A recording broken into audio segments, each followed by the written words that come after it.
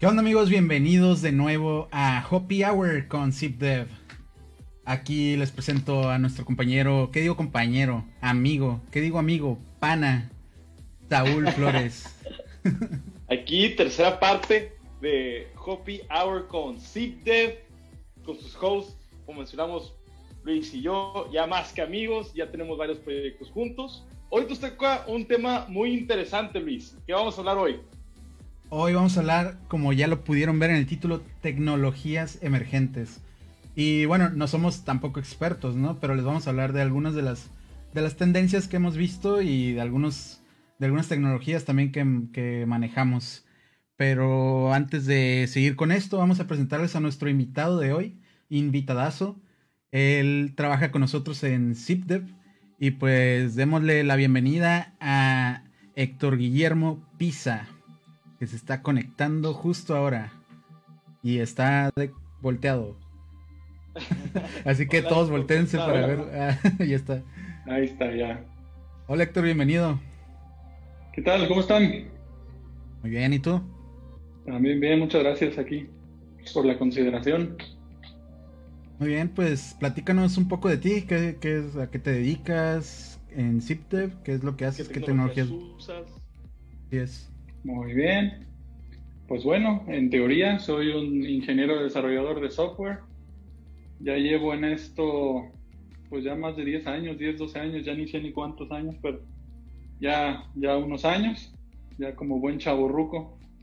Digo, la mayor parte de mi experiencia ha sido más con tecnologías Microsoft, con .NET, con todo eso, más enfocado en backend, sí full stack, pero un poquito más orientado al backend. Y recientemente, pues quizá los últimos 2 años en este nuevo proyecto estoy utilizando una nueva plataforma que se llama OutSystems. Muy bien. Y pues feliz de estar aquí. Qué bueno. Pues de nuevo, bienvenido. Y ahorita vamos a pasar con esta plataforma que nos comentas de OutSystems, que de hecho yo trabajo también actualmente en ella. De hecho, pues trabajamos para el mismo cliente, ¿no? Entonces, básicamente los dos estamos transicionando a OutSystems. Pero primero vamos a mencionar algunas de las tecnologías que nos trae Saúl. ¿Qué nos puedes decir de Go y Flutter? Pues empezando el tema, podemos, y quiero saber su opinión, Héctor y Luis, ¿han visto una tendencia en el crecimiento o en las publicaciones que ha habido en el tema de Go y Flutter? En mi opinión, yo he visto que cada día, mínimo en Stack Overflow o en Reddit, cuando estás viendo, o en YouTube, que estás viendo videos, ves mínimo esas tecnologías mencionadas en un 90% de sus videos. Sí, de acuerdo. Bueno, yo sí me ha tocado ver, sobre todo en la parte de Go, que lo que entiendo es la parte del lenguaje en sí. Pues sí lo veo muy creciente. Yo francamente no conozco mucho de Go, pero sí he visto muchos requerimientos de Go. Y Flutter, pues ahorita todo prácticamente es mobile, ¿no? Híbrido mobile. Y pues Flutter es una muy buena alternativa al parecer. Sí, Sí, fíjate que yo no había escuchado sobre Flutter hasta que tú empezaste a mencionarlo mucho. Por eso decía, si me preguntan qué sé de Flutter, solo sé que a Saúl le encanta.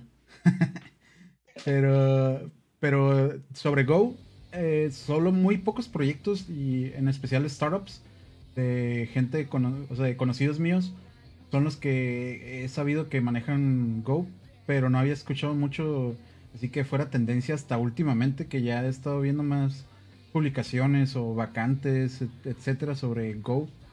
Y pues de Flutter la verdad sí me interesa mucho porque yo últimamente había estado más interesado en React Native, pero parece que Flutter es una muy buena alternativa, ¿no? ¿Qué nos puedes decir? Sí, qué bueno que mencionas React Native. Pues React Native, para los que no saben, es una solución para poder desarrollar aplicaciones híbridas desarrollada por Facebook. Y Flutter viene desarrollada por Google y entra al mercado en un tiempo muy interesante donde veíamos otras propuestas también dadas por afiliaciones a Google como Ionic, que se desarrolla con Angular. pero entra Flutter. Y Flutter, desde el inicio, el setup, en mi experiencia en los proyectos de juego que he hecho, es en 15 minutos tú tienes un proyecto corriendo. Y en React Native, ay, ¿qué te digo? Todos los que han hecho algo con React Native, siento que se pueden quejar de la complejidad de lo que es simplemente iniciar un proyecto. Sí, bueno, creo que lo más sencillo que he visto es usando Expo. Pero pues ya estás involucrando un tercero, pues así como tal, iniciar un proyecto React Native. Sí, no está tan easy peasy como podría ser. Tú que estás metido más en lo de Flutter y React Native, yo a lo más que he hecho me hice un curso de React Native hace un año, hice un proyecto del curso sencillo y hasta ahí.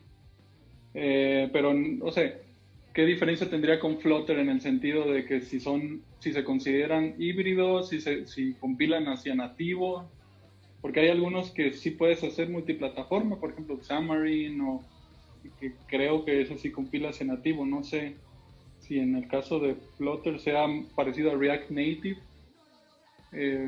O no sé qué más nos puedes decir de Flutter, porque sí que ahí estoy en blanco totalmente. Pues tú trabajaste mencionaste que trabajaste con más tecnologías hechas por Microsoft, ¿no? ¿Has tenido experiencia con Xamarin Forms en un proyecto que ya has trabajado previamente? Francamente no, o sea, simplemente en la teoría, pues hasta que lo vi y a lo mejor hice algunas prácticas, pero no, así un proyecto bien, no. Yo tengo entendido lo que es más similar a Xamarin Forms. Yo no he trabajado con Xamarin Forms, nunca lo he usado, pero un amigo que está muy metido con .NET usa mucho Xamarin Forms. De lo que platicamos, suena que es más similar a esto que React Native. React Native, pues, viene siendo una solución igual que más similar a Ionic, que los están basados con JavaScript. Flutter, de hecho, se programa con Dart.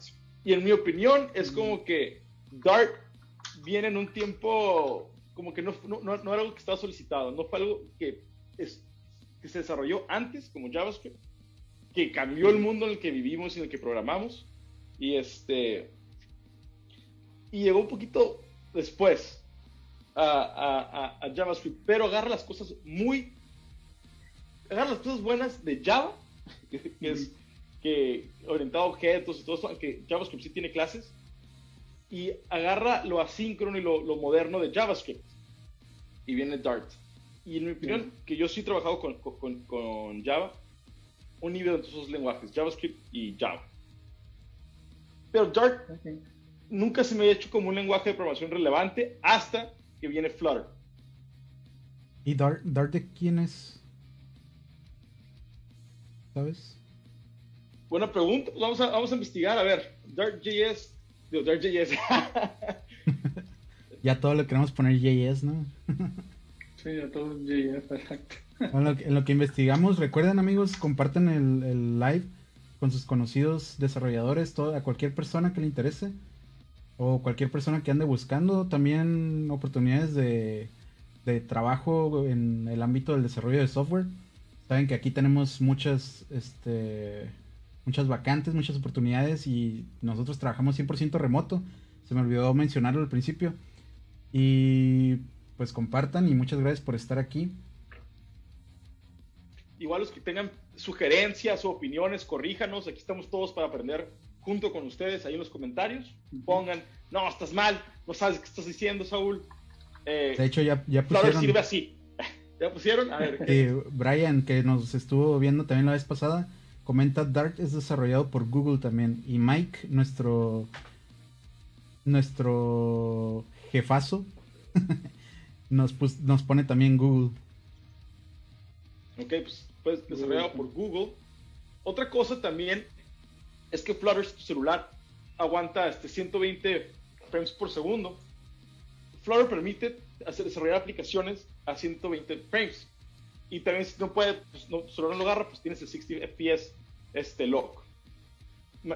Cosa que te permite hacer animaciones hermosas, cosa que yo con React Native nunca pude hacer con facilidad. Es más, animaciones, al menos que yo considero un UI que ya estaba desarrollado dentro de un tutorial o lo que estaba usando, nunca me metí al tema de animaciones con React Native.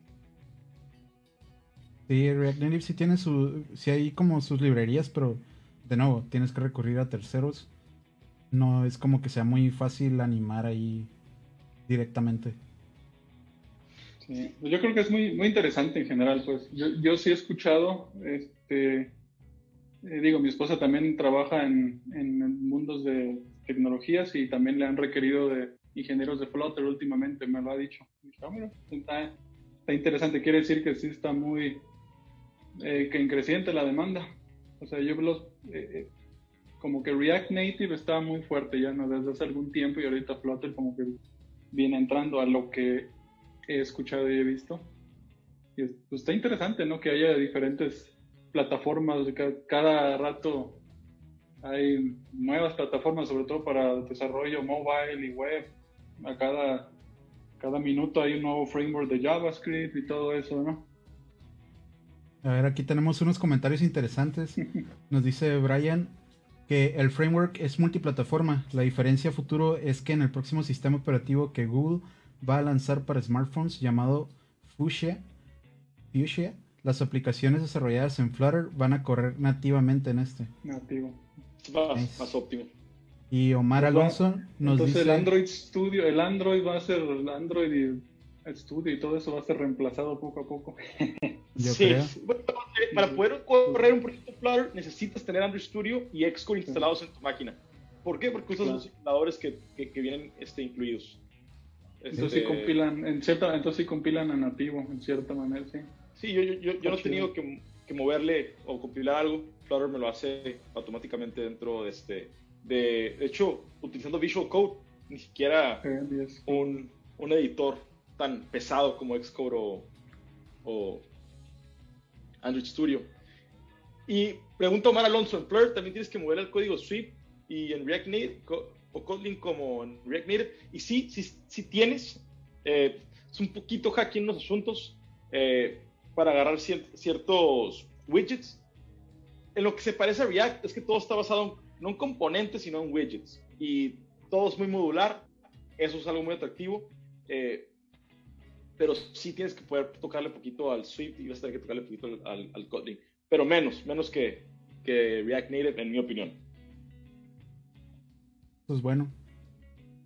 Y pues, moviéndonos un poquito a OutSystem, que ustedes se consideran los expertos de CTF en OutSystems.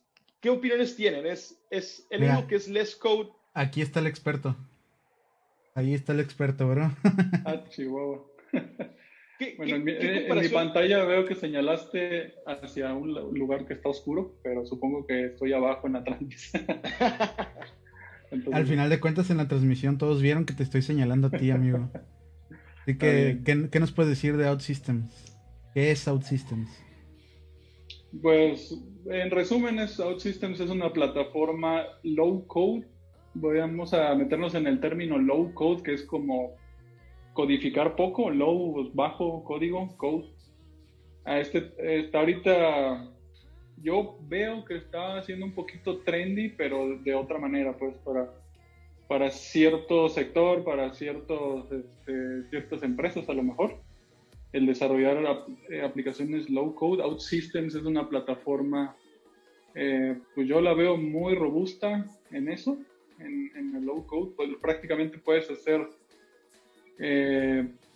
puedes desarrollar aplicaciones en muy corto tiempo, rápido, y ahí es donde está lo interesante, pues, y la ventaja de estas plataformas de bajo código. Digo, obviamente OutSystems no es la única, es la que conocemos nosotros en nuestros proyectos, pero hay otras, una que se llama Mendix, hay una que se llama Appian, Se nos está cortando un poquito. Yo también... ¿Sí me escuchan? Sí, ya me estás. Ahorita ya sí te estás cortando. Perfecto, a ver, déjame. Ok, bueno, le estaba comentando que pues hay otras plataformas de low code como Mendix, como Appian, como de Salesforce. OutSystems es una que yo creo que es muy robusta, no sé. No sé si alguien ha tenido experiencia, pues prácticamente es desarrollar acciones o desarrollar métodos, pero más visualmente, como en un tipo diagrama. Y la parte del UI, pues es un poquito más, te ayuda un poquito más. Obviamente sí le puedes meter incrustado JavaScript o algo si quieres manipular cosas, pero sí tiene ya varios componentes que te ayudan. Sí, fíjate no sé, que... tú, Luis, también lo has usado. Y si fueras a comparar AWS, yo no conozco OutSystems, yo veo low code, yo veo que también AWS tiene soluciones que me permiten hacer, por ejemplo, una API sin tener que realmente yo programar nada, seleccionar. ¿Cómo pudieras comparar OutSystems con una plataforma como AWS? Pues bueno, ahorita se me haría difícil compararlo porque no tengo mucha experiencia con AWS en esa parte, pues como en la parte de low code, francamente no sé. Simplemente te puedo explicar que OutSystems es sencillo, ¿no? Tiene su IDE que se llama el OutSystems Service Studio, que es como si fuera un Visual Studio, ¿no? Para los que han usado .NET o los que programan en Visual Studio Code o lo que sea. Pues es un IDE así, un poquito más pesado por todo lo que involucra. Y tiene, pues, si quieres iniciar un proyecto, pues tiene varios templates que te ayudan mucho. Si quieres, y tienes así diferentes divisiones. Tienes la parte de interfase, tienes la parte del código de lógico, que sería como un tipo backend intermedio, y tienes la parte de datos.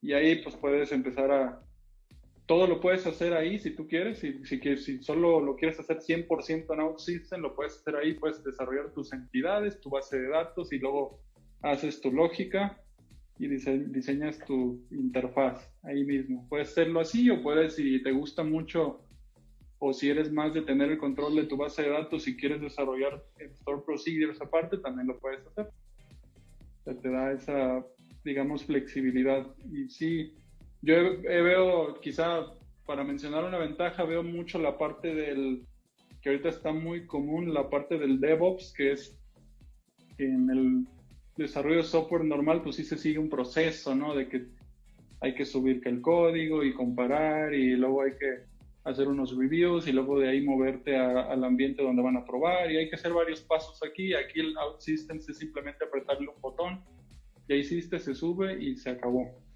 Ya tiene la preconfiguración de tus diferentes development, staging, production. Exacto. Ok, exacto. Qué poderoso, qué poderoso. Obviamente en un inicio, pues sí tienes que, pues la parte de que se encarga de esto, pues le inviertes un poquito de tiempo para tenerlo configurado, pero una vez que ya está, pues es muy simple, y ahí es en el día a día, y viéndolo a largo plazo y en proyectos quizá un poco más grandes, ahí es donde se ve la ventaja, donde te ahorras tiempo, donde te ahorras un poco de recursos, ahí es. Y habías mencionado, ¿cuántos años llevas ya en esta industria? En esta industria, pues programando desde el 2008, 2009 más o menos, 12, 13. 13 años. ¿Y sientes que esa tendencia de less code va a seguir así para el futuro, y que nosotros como desarrolladores o programadores deberíamos estar moviéndonos a un desarrollo más gráfico, o deberíamos seguir utilizando lo que ya lleva siendo un estándar?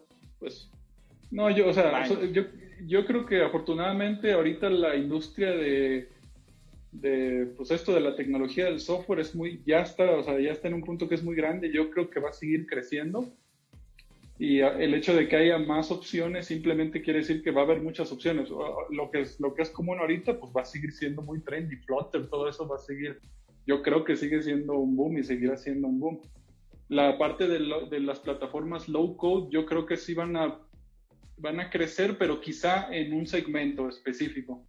Quizá a lo mejor en ciertas corporaciones o ciertas industrias donde a lo mejor el core no sea tanto del software, sino ellos quieren desarrollar de manera rápida y quieren seguir con su negocio. Yo pienso que esa puede ser una opción. O sea, que a lo mejor digan, no, yo quiero desarrollar aplicaciones rápido, no me importa estar pagando ciertas licencias, pero que sea rápido. Pues pueden hacerlo y pueden tener buenos resultados. Ahora, la programación como la conocemos, yo creo que va a seguir creciendo. Sí, de hecho, por lo menos así lo veo. Yo como veo OutSystems ahorita con nuestro cliente con el que estamos trabajando, es que o sea, a ellos les queda muy bien el migrarse a OutSystems porque su estructura organizacional es tal que hay mucho manager. O sea, hay un manager de esto, manager de lo otro, manager de lo otro. O sea, en realidad, developers no somos tantos, si te pones a pensar. Y managers son muchos. Y estos managers conocen mucho el negocio. Entonces, mucha lógica de negocios la conocen ellos. Entonces, la ventaja que yo le veo a esto, en su caso, es que como hay tantos, tantas personas involucradas en el negocio que no son desarrolladores, a ellos les sirve esta plataforma porque incluso ellos tomaron cursos de OutSystems y no se les dificultó tanto entender lo que es programar con OutSystems. Entonces ya traen como una idea de programación orientada a objetos, pero más visual. Entonces creo que lo aprendieron muy rápido y para ellos está súper bien. Porque ellos pueden, en cualquier momento pueden entrar y ver nuestros cambios, no sé, nuestras acciones que creamos, que son como métodos. Y ellos los van a entender muy bien. Entonces a veces, por ejemplo en mi caso, a veces mi líder, que es del lado del cliente, me revisa lo que hice y me dice, ah, es que te está faltando esto aquí, en esta parte. O sea, ya él me puede ayudar a mí a solucionar problemas del lado de la lógica de negocios sin él saber programar como tal, o sea, sin saber codificar. Entonces creo que OutSystems ha sido una ventaja en ese aspecto en el que ya, o sea, no necesitan tener conocimientos sobre programación, pero le entienden a lo que están viendo, porque es visual, pues a final de cuentas. Sí, sí, y lo podemos ver ahorita como en la educación nueva, ¿no? En educación nueva generación, en niños de primero a quinto de primaria, que tienen clases de programación introductorias y son interfaces gráficas. Son interfaces como tipo Legos, van juntando los bloques y tienen al final una secuencia. Algo básico, pero introduce algo muy poderoso que son los algoritmos, ¿no? Desde los ciclos y todo de una manera gráfica. Yo sí creo que el futuro va a ser gráfico, lo vemos ahorita como los desarrollos frontend. Muchos ya usan herramientas como InVision, que permite sacar código ya en Flutter, ya en React, en React, en HTML con CSS, y son herramientas primordialmente pues, gráficas, drag and drop. Sin embargo, tener un buen fundamento de lógica se vuelve más importante. Porque eso es lo que yo sé. Si tienes una lógica fuerte, aunque sea una interfaz gráfica, tu lógica va a decidir qué tan óptimo es el proceso que estás generando. Sí, pues por Aunque ejemplo, el valor cambia. a nosotros no se nos dificultó tanto la transición de que éramos puros .NET a OutSystems, porque pues la lógica sigue siendo la lógica y va a ser siempre lo mismo. Entonces, entenderlo o comprender cómo funciona OutSystems para nosotros fue como en un chasquido, ¿no? Y fue muy, muy sencillo. Y otra cosa que está bien y que me gusta es que tú puedes agregar extensiones de OutSystems y en esas extensiones se desarrollan en .NET.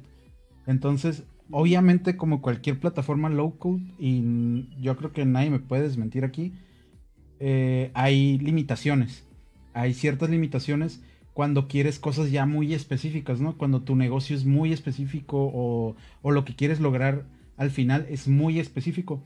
Muchas veces tienes ciertas limitaciones, pero con OutSystems le puedes sacar la vuelta creando extensiones de .NET. Entonces, si tú dices, no, es que esto no lo puedo hacer aquí porque es demasiado específico y no tiene la capacidad de OutSystems de hacerlo, pues, y yo lo sé hacer en .NET, pues vas y creas una extensión de .NET y, y ya mandas tú, simplemente creas nuevos métodos que consumes desde OutSystems, pero consumes tus métodos que están hechos en .NET y puedes usar la librería que quieras de .NET.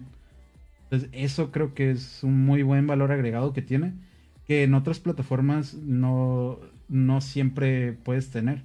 Por ejemplo, yo estuve trabajando un tiempo, es más, ni trabajando, me pusieron a aprender Salesforce una vez Y no, la verdad no me gustó para nada porque pues es todo su lenguaje, ¿no? Tienes que aprender su lenguaje, su ambiente, hasta su lenguaje de SQL porque no tienen un lenguaje estándar. Sí, todo es propietario todo Salesforce, es su... Sí, y la verdad, o sea, no me gustó en lo personal, ¿no? Yo sé que hay gente que sí le gusta mucho, hay gente a la que le sirve porque a final de cuentas es un CRM muy poderoso, pero en lo personal a mí no me gustó el hecho de que yo no pudiera meter como más cosas de mi lado, pues que yo no pudiera meter customizaciones o cosas muy específicas como en OutSystems que sí me deja. Eso, o sea, es la razón por la que estoy queriendo o estoy aprendiendo a querer a OutSystems, ¿no? Porque no es, o sea, digamos que es cerrado en el lado de low code, pero no es tan cerrado que, o sea, sí te deja meterle de tu cosecha. Sí, mano, como Salesforce, que es un sistema, una infraestructura mucho más controlada. Así y es. tocas un buen punto ahí. Yo soy un full stack engineer. Yo siempre he sido de que, no, pues yo voy a hacer mi API, no, Firebase, ¿por qué? O, por ejemplo, me gusta meter el código, saber cómo se mueve la información, que no haya nada de magia. Pero sí siento que entre más gráfica la interfaz o menos código tenga, menos control yo tengo sobre la información y cómo viaja esa información en mi sistema. Eso es algo que yo sí no me he acostumbrado a hacer, porque hasta ahorita a mí me ha gustado tener control sobre el lenguaje o sobre la ruta o la función que quiero agregarle a dicho proyecto, ¿no? Pero ¿Ustedes cómo se han sentido con eso? Es curioso que tú eres joven, ¿no? No sé cuánto tienes, que 24, 25 años. 25. Y hablas como si fueras un developer de los de nosotros, ¿no? Que nos gusta a la antigua tener todo el control, ¿no? Cuando ahorita ya todo es más, tú mismo lo has dicho, hay muchas cosas, hay muchas herramientas que ya te generan código y a partir de ahí puedes trabajar, ¿no? Pues sí, cierto, o sea, yo también comparto, en ciertas cuestiones sí me gusta tener más control. Y hay otras cuestiones que hay que ser más pragmático, ¿no?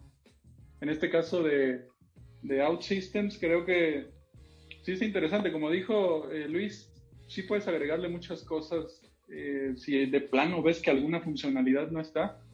Que en mi experiencia llevo aproximadamente año y medio usándolo. Quizás solo una vez he tenido la necesidad de utilizar un código por ejemplo, un código .NET que yo hice, ya simplemente lo integré como una función normal y ya.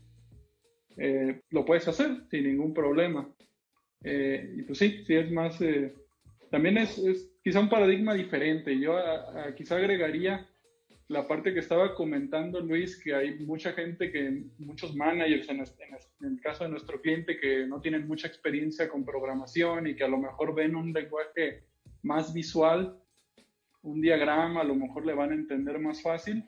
Puede ser que sí, pero aún así para utilizarlo yo creo que sí, a menos a mi punto de vista, sí se recomienda tener buen background. Como en cualquier IDE, en cualquier lenguaje, siempre es importante el background que tú tengas y en general el conocimiento del software engineering, ¿no? Porque es el mismo, o sea, las buenas prácticas las aplicas en OutSystems, las aplicas en Flutter, en React Native, y eso no cambia. Hay que considerarlo. Si vienes de un background de programación, quizás se te va a hacer más fácil aprender low code y vas a poder implementar esas buenas prácticas de todo, no solo de arquitectura, de varias cuestiones que ya tienes. Sí, ahí estoy totalmente de acuerdo. Los design patterns que existieron en los 70 siguen siendo aplicados en los data centers más eficientes en 2020. O sea, la ciencia, las bases, los fundamentos, si no los tienes buenos, no vas a ser bueno en nada. Entonces, si eres bueno y tienes un buen background, moverte a OutSystems y moverte se facilita. Y en términos de learning curve, ¿cómo sientes que el aprendizaje, qué tan difícil es aprender OutSystems? En el caso de OutSystems es sencillo, quizás es de las principales ventajas, ¿no? El learning curve, por lo menos así lo veo yo, y yo creo muy seguramente Luis va a estar de acuerdo porque es simplemente aprender a manejar su lenguaje visual, que es muy sencillo. Simplemente es un drag and drop y entender qué quiere decir cada cosa, ¿no? Qué quiere decir un server action, qué quiere decir el iconito, y sencillo.